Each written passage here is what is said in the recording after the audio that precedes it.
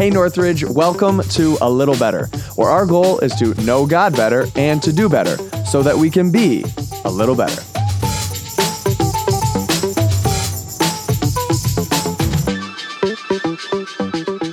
Hey everyone, welcome to A Little Better. We are one day past Valentine's Day. I don't know what they call that. Christmas has Boxing Day. I don't know what Valentine's Day has. I don't know if it has a Canadian version. I have a feeling that it's just all the same. But happy February the 15th. We are glad you're here with us. Thanks for listening and watching. I'm here with Drew Karshner and excited to be having a conversation about week 2 of Be Rich. But before we get to it, we got to talk about the fact that yesterday was Valentine's Day. So I got to do the little quiz and ask, what's Valentine's Day like in your house? What'd you do?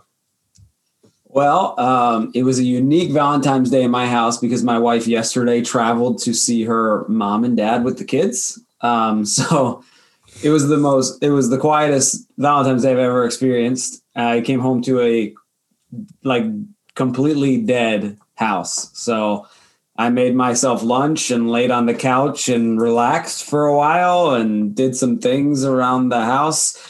I did get my wife something and my little girl something for Valentine's Day. And weirdly enough, I ordered it early so it would be here for Valentine's Day. And it wasn't. And I didn't know my wife was leaving then. And I told my wife, I was like, happy Valentine's Day. I'm going to throw a party when you guys get home. So worked out well, I think. Oh, that's funny. It didn't quite come together. Yeah. Well, that's good. I'm glad she gets to see the family. I assume it's warmer there. Like the Lancaster, Philadelphia region has been slammed with snow as well. So I think they're pretty cold and snowy as well. And speaking of snow, okay. I think the weather says 6 to 12 inches today and tomorrow. So yeah, right. Yeah. Hey. You'll be snowed in by yourself. That has its perks, I guess. Yeah. I mean, normally when my wife goes away, the first day and a half, I'm like, this is beautiful. I literally work 12 hours. I crush it. I get stuff done. I do the honey-do list. The house is cleaner than ever. And then after a day and a half, I'm in mourning because I'm like, the house is so quiet. Where are my kids? I want to just smooch all over them. I want to hug my wife. We'll leave it at that. Yeah. Okay. Thank you. I appreciate your discretion. Oh my goodness. Yeah, no, I hear you. It is definitely, occasionally it will be the kind of thing where Lauren's gone or whatever. And it is that what my problem becomes, I don't realize how badly I rely on Lauren for things like just like the choice to go to sleep, for instance. And I've never lived life as an adult, like a working adult, not married. We got married in June of 2013, came here immediately. So it was like, I've only ever known my working life with Lauren. And she's the kind of person who, when she's tired, she just goes to bed. Whereas if I'm doing something, I'm look up, I'm oh my goodness, it's 2 a.m. What am I doing? And if she's gone multiple days in a row, my sleep schedule just gets destroyed because I'm just a complete idiot and I lose all sense of time and space. And I don't just not eat well. I don't do anything well. But I do get things done. It is the days do seem to have a lot more hours in them if you stay up till 2 a.m. every day. And then I'm sick. Anyway, okay. So we're like, Daddy, wake up at 4:30 in the morning. You're like, I can't feel my legs and I'm out. Yeah, that's true. That was a sad realization when you would stay up late and do something. And when you have kids, you realize oh, they don't care that you stayed up late the night before. It turns out they're not going to give you the morning off just because you decided to be a moron. So anyway, Valentine's Day for us, we actually had some friends friends from college. So we didn't do anything in particular, Lauren and I, as a specific Valentine's Day, although we did a special dinner with them. And we got married the same summer. This was my friend growing up. His dad was the youth pastor of my church and we roomed together in college. It was kind of we've been friends for a long time. And so anyway, we did a little bit of Valentine's Day together, a double date, I guess, in the house. And then, but a couple of weekends ago, Lauren and I got to actually spend a night or two away. Her parents watched the kids. So we had a little bit of I don't know that it really counted. It was just coincidentally near Valentine's Day, but I told myself it counted. Draw all that in. You get as much out of that as you can. If it's in February, it counts. So anyway, also on Sunday, we had this special gift card opportunity, which We've done things like this before, where people could sign up for do a random act of kindness and we'll reimburse you or things like that. But this one was different because this was everybody all at once do the thing. And I think the number of cards is pretty high, I think, at this point, right? Yeah, I definitely think our outreach team is going to have some paper cuts from all the envelopes that their tongue is going to, and the lips are going to be super dry from licking the envelopes and stamps on. Hey, if a lot of people are being generous in our community and we're investing in local businesses, I think that's pretty cool. It's a lot of work, and shout out to our outreach team that's not afraid to do work. They are hard workers and they're going to get it done. And I was actually pretty excited with the response. Sometimes I'm like, hey, everybody, take your phone out. And people look at me. I'm like, I just told you to take your phone out. Like, take your phone out, right? Like, come on. And everybody's like, what? And I'm actually super excited about how engaged people were, because when you do talk about money, sometimes people are like, I'm out of here. So no, I was pretty excited. Good. Yeah. So lots of, I'm sure, I can't even remember all the options, but Wegmans and a cereal bar and some other places, that'll be good for them. I was talking with them and they said that one of the places hand writes their gift cards. And so they were like they actually write paper gift cards. So they're like, this will be fun when we go to ask them for 60 of these or whatever. It'll be a good time. Incredible is places don't have digital gift cards like Wegmans, right? A monster chain, lots of money. They don't have digital gift cards. That is fascinating. I don't know how, I can't judge. I don't know how any of that works. I don't know the first thing about business, but it does seem like the kind of thing that you would want to, or that it wouldn't be that different than a physical one. But I also, again, literally know nothing. So I'm just going to stop talking right now because someone who knows what I'm talking about is going to be like, you're a moron. Oh my goodness. Well, I don't say anything. So, can't believe it's not done, because I know there are smarter people than me out there. Thank the Lord.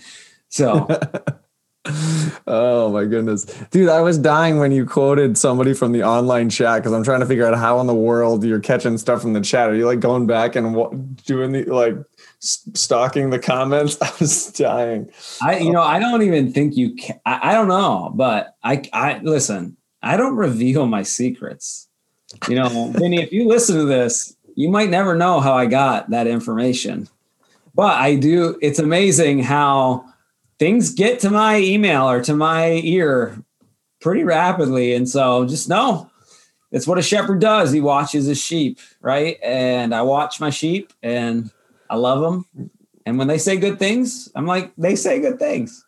That's funny. Some people would call that stalking and they'd get a restraining order, but you call it shepherding. That's fine. There's a difference between stalking, appropriate stalking. I feel like at some level I've been asked to stalk, right?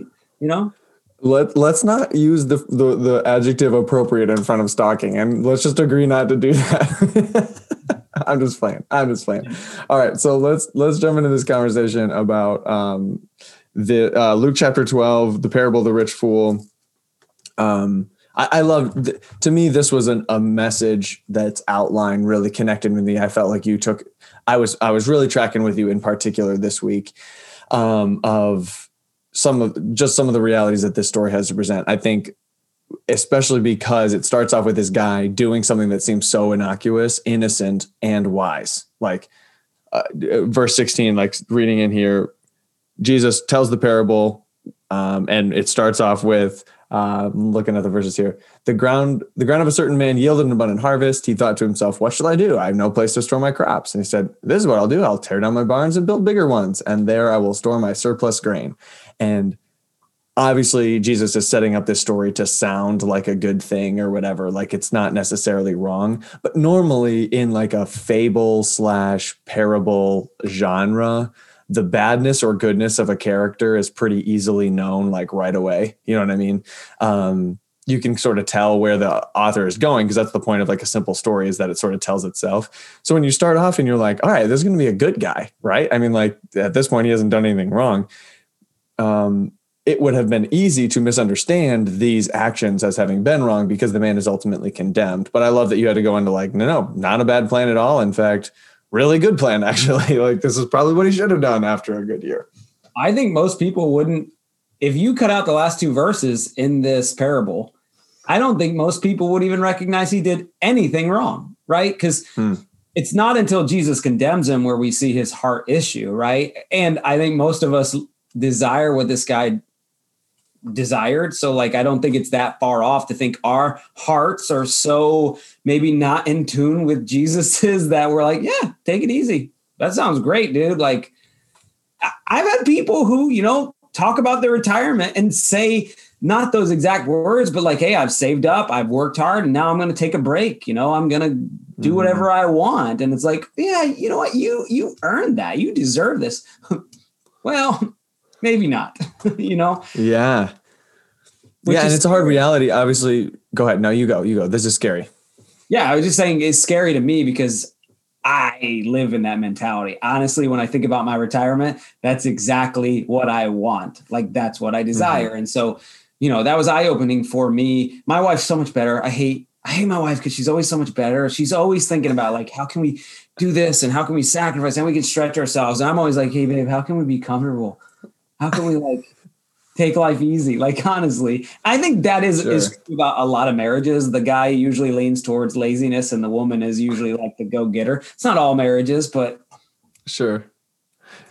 Yeah. And or if nothing else, there's a balance, you know, like, and that's that opposites attract reality in so many ways. But yeah, there's very much an American dream. I mean, this is short of, like, let's just say it stopped with, I build bigger barns and I'll store my surplus grain. Let's just say it stops right there.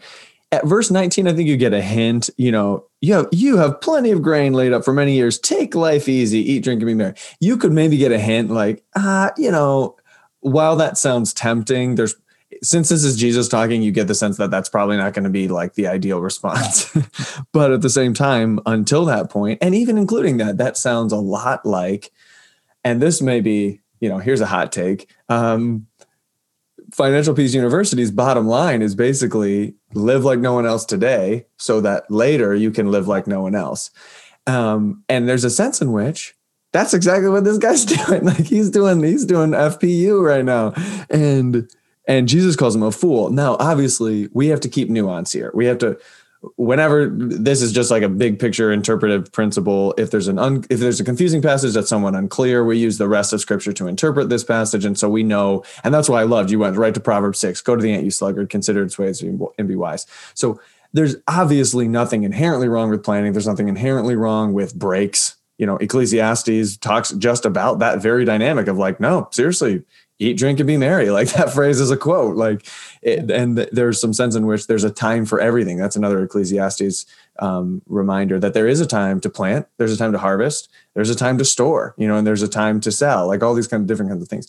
But so we have to take it in context. It's not to mean that there's no world in which you can relax, especially since most people get to the end of their working life and their health is deteriorating to the point such that like they might say the phrase, I'm going to take it easy, but what they mean is like, I'm going to exist to the level of my capacity, which is not what it was 30 years ago. You know what I mean?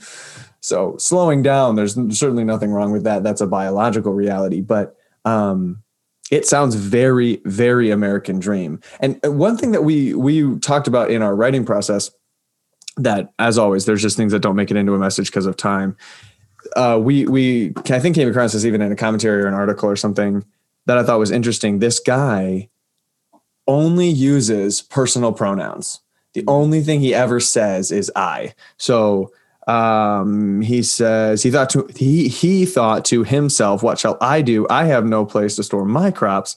This is what I'll do. I will tear down my barns and build bigger ones. There I will store my surplus grain, and I'll say to myself, you have plenty of grain lined up for many years. You take life easy, eat, drink, and be merry. So this is, if nothing else, an inherently selfishly focused guy. Like this is not a person saying, and so now I'll use what I've got to distribute. And Joseph, your other biblical cross reference, that's exactly what it was. It was not like, let's store up during the 7 years so that Egypt can have parties while everyone dies. I mean, clearly, you know, Joseph's brothers, Jacob's sons, come to Egypt as a place that was known to not only have food, but be willing to sell and distribute. So they became almost like an international food bank during like global or at least regional drought. So that was very others focused.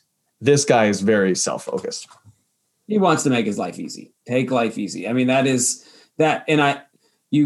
So if you're watching this or you're listening to this, you'll get a little surprise on the pronouns. I'm going to use it this weekend. So, thanks for giving that away, Aaron. You just ruined it. Oh, sorry, bro. I had no idea.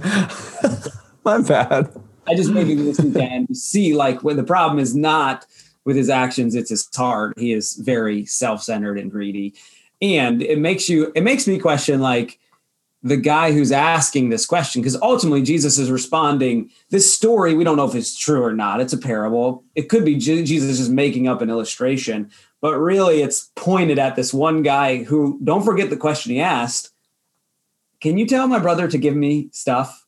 Right? That ultimately is the question. He's like, hey, my brother won't share with me. I want some of his stuff. Right. And Jesus sees that greed in his heart. And he totally like, I feel bad for that guy because he's like, yeah, I'm going to ask Jesus a question. I'm going to get what I want. Eat this, brother. And then Jesus is like, yeah, you're greedy. That guy, right? Like, can you imagine that guy like slowly sitting down after Jesus told the parable? Like, I'm never asking a question to Jesus again. Everybody in the audience, like, yeah, no more questions. We're going to go home now. No further questions, Your Honor. Or like Jesus is like, you know what? There's no such thing as a stupid question. And then he gives this answer and it's like, guys, I think that was a stupid question. Jesus is being nice about it, but like probably don't with the how do I get more money questions. Oh man. Yeah.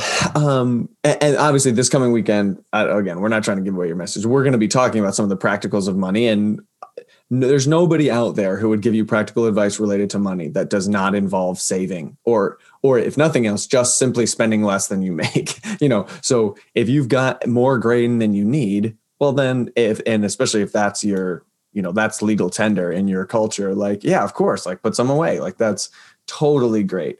Or if there's a dispute among family members with how to handle an estate and there's a lack of clarity in a will, there's nothing wrong with a family member having a disagreement about how an estate should be distributed. Like all those things are normal parts of life. These are not to be taken as like a super specific context thing that we have to like, oh, that means that there can never be a disagreement about that kind of thing. What we're trying to understand is the big picture principle that we keep coming back to, that it's not about what you have, it's what you do with what you have. And clearly this guy's intention with what he had was to take life easy, eat, drink, and be merry. It's all about me. I've done my time. Now it's time for me.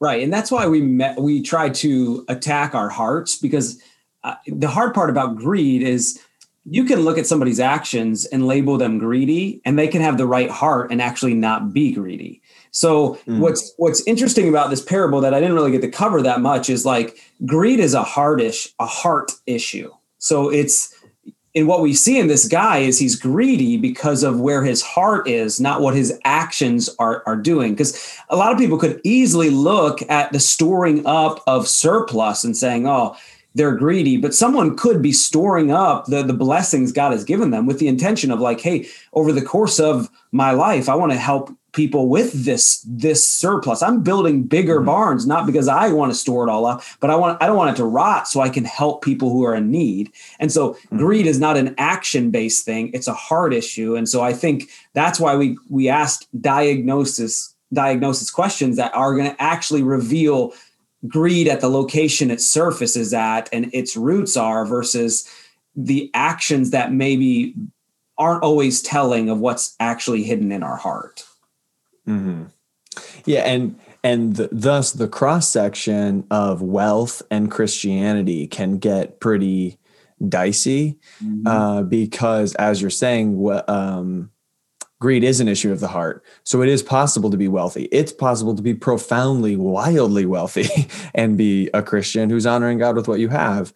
Now, how you get what you got is that question better be relevant for a Christian. You know what I mean? If you own a company that exists on unpaid labor in third world countries, well, then like we got a serious problem, Christian. You know what I mean? It's not just like, well, I tithe, so it's fine. It's like, no, like how you got your money matters, but like there's a difficult cross section there, because a lot of money, Christianity throughout history has so often been a religion of outcasts and minorities and under-resourced people, that it's a relatively new Christian phenomenon to even have the possibility of being in a country that would, for instance, allow you to be wildly wealthy and be a Christian. And so in some ways we're like exploring this concept to figure out like, okay, how does this even work?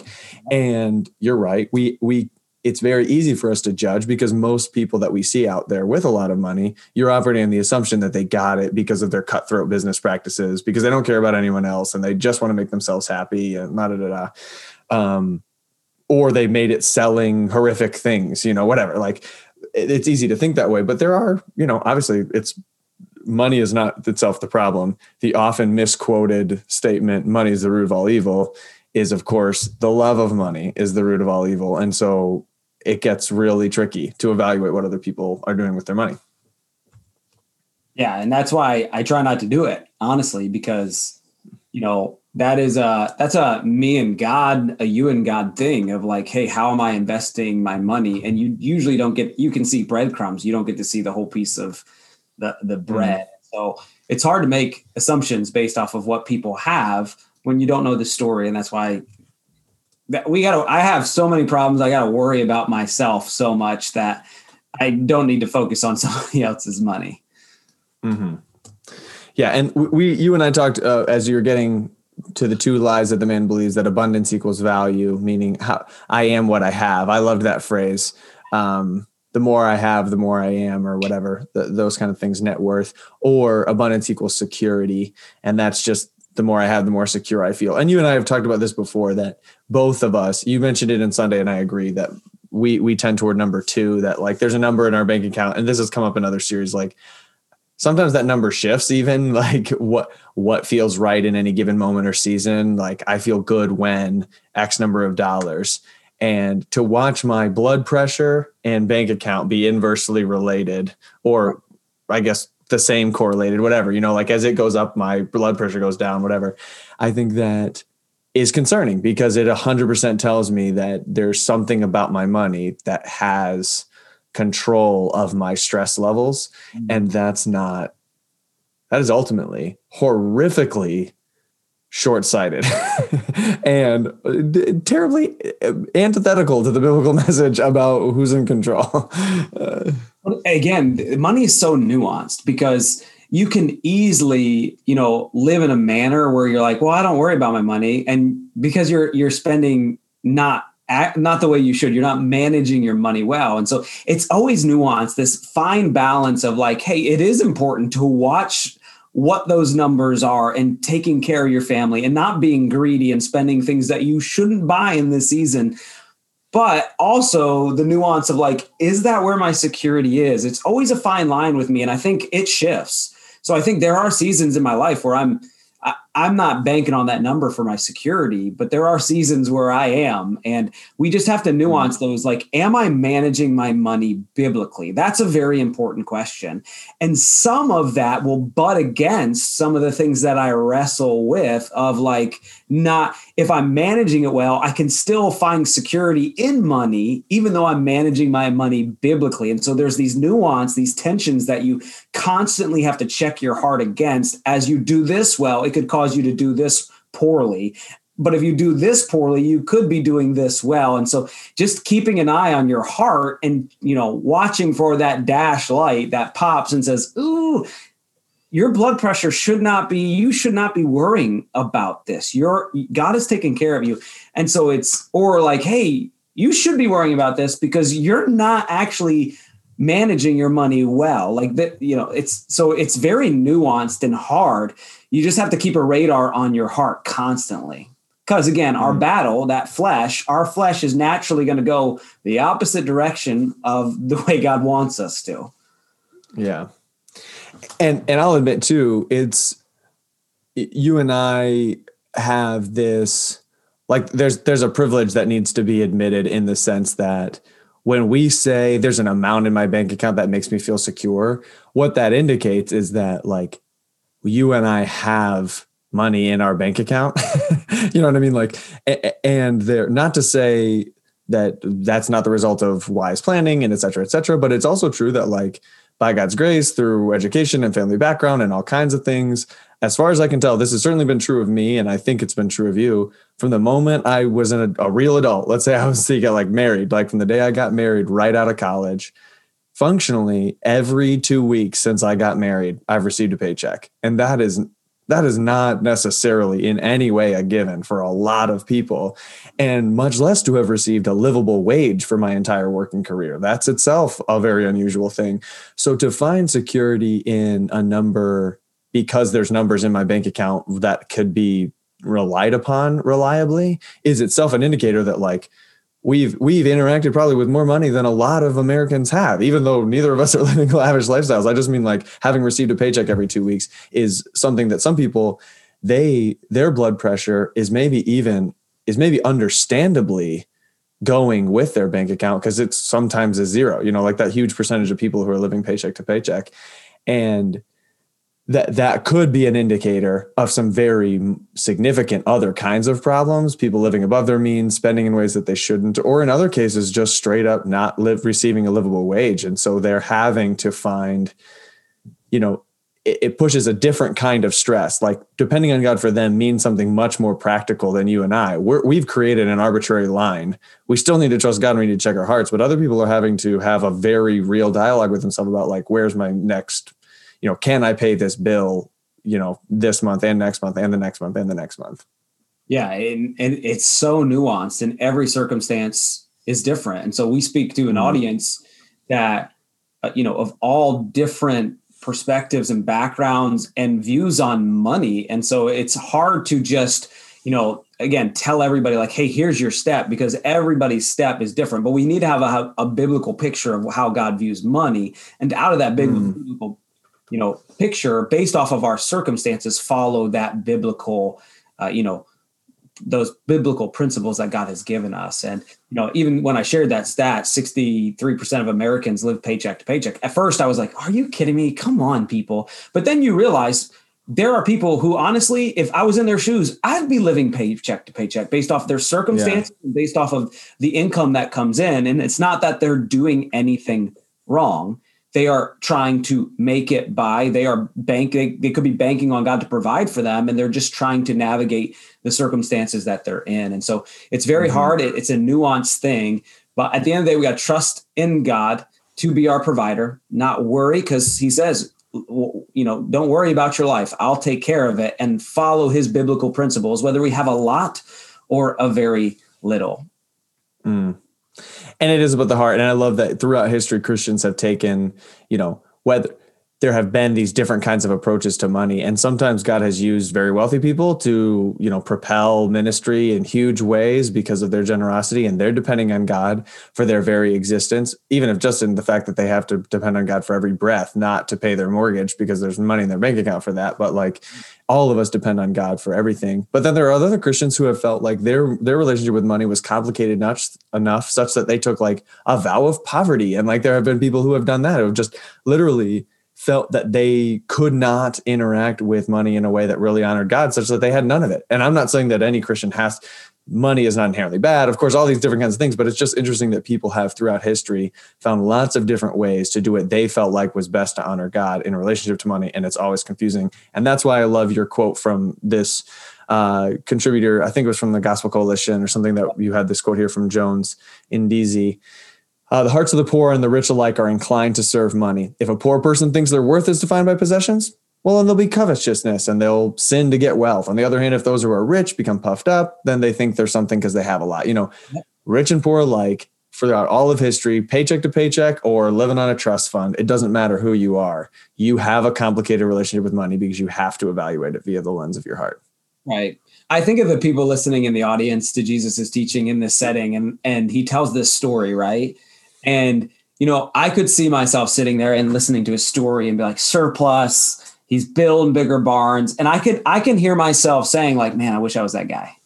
what a lucky dog. Like how, he's like, I'm going to take life easy, being like, oh yes, let's go. Can I sign up for that? And then all of a sudden Jesus is like, you fool. And you're like, whoa, I did not see that coming. Like, oh man. And that just stings me a little bit, because oftentimes I desire what the world desires and not what God desires when it comes to money. And it's not that God doesn't like rich people. He's the one who obviously makes them rich. But, it just is a change of heart when you realize, those words, you're going to die tonight. You're going to die tonight. All the surplus you had, it's not yours. Like that to me is such a huge reminder that it is God's stuff. It is a gift from him, because with a couple of words, he's like, hey, all that stuff you thought was yours, it's actually mine. You're leaving and I still own it. And I'm going to give it to somebody else now. And like, ooh, that stung me. It just did. Cause I that would bother me if I was that guy. Like, seriously, God, you finally bless me, and now I don't even get to enjoy it. Like, I'll be mad at God if I'm just being, truthful.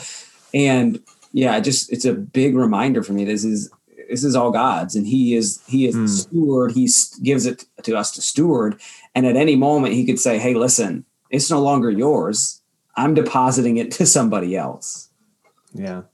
And so the ideal in that sense is someone who, it's totally fine for a Christian to have saved up and have this opportunity. Let's just use retirement as an example and be able to have some level coast.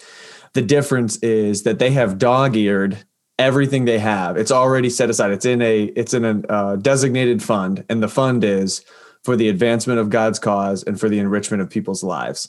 And if you've just dog-eared everything you own as that, well, then if God requires it all of you and your life is gone and your stuff gets passed along, whatever is next or whatever, whatever your will says or whatever, well, then you're like, well, that was its purpose anyway. Like, it's going to get designated to these people and it's going to be used in this way. And like, whatever, this house is going to be used for these purposes. Well, then you're not even worried about it, because it was all set aside for the purpose of honoring God, advancing ministry, and enriching people's lives. And it's going to do that whether I own it or somebody else owns it. And so I'm happy to be with Jesus, but that is not an easy place to get to. That's just like the ideal that we're describing. Well, I think it's important to get there though, especially for parents who are going to be passing down. I know not everybody is passing down things to their kids because, hey, based off circumstances, sometimes that's hard for people. But like, I'll use my dad as an example. Like, my dad did good and he did well in business. And so like when he died, he passed stuff on to my mom. And when my mom dies, she'll pass stuff on to us because they planned well and God bless them. Right. And some people don't live in those circumstances. And so I don't want to overlook that, but sure. It's one thing to pass thing on to a generation that hasn't seen the generosity of their parents. Right. What makes that significant is I know in my dad's lifestyle that his money was God's. And so he was generous back to God. And so that example, as it's passed down, is already earmarked because the generation I saw it in my father, and I think for parents, if you're listening today and you're a parent, it's one thing for you to set aside your money for God. But if your kids don't see that, when that money is passed on, it might not go to the place you earmarked it. So it's so important not to just do that, but live it out for your kids, your grandkids, your aunts and uncles, your nieces and your nephews to see that, because ultimately that's what will pass down that greater legacy versus the amount that's being passed down to your kids. Yeah, you're passing down more than dollars. You're passing down a legacy. And if your legacy is one of generosity, then the dollars get used appropriately, toward those ends. But hey, dude, great dialogue. Appreciate it. We got another week of money coming, and then we'll move on to a different topic. But I'm looking forward to getting a little more practical into the nitty gritty of everything from budgeting to money philosophy. And if anyone wants to take FBU or anything, we'd love to get you connected to a course and see how it can be beneficial to you. I know our whole staff has taken it and benefited from it. It's part of our orientation process. We require everyone to do it at some point. So it's good stuff. We'd encourage you to do it and look forward to having you with us next weekend. And yeah, Drew, anything you want to give us a heads up on for next week, other than I apparently stole half your message? A big illustration this coming weekend. So you're going to get to see something that I think will make generosity come alive from the standard that God has created. So I'm really excited about that. I saw this illustration and it was powerful for me, and I hope it's powerful for you. So you don't want to miss this weekend. It's gonna be good. Thanks everybody for listening and watching, and we will see you next time.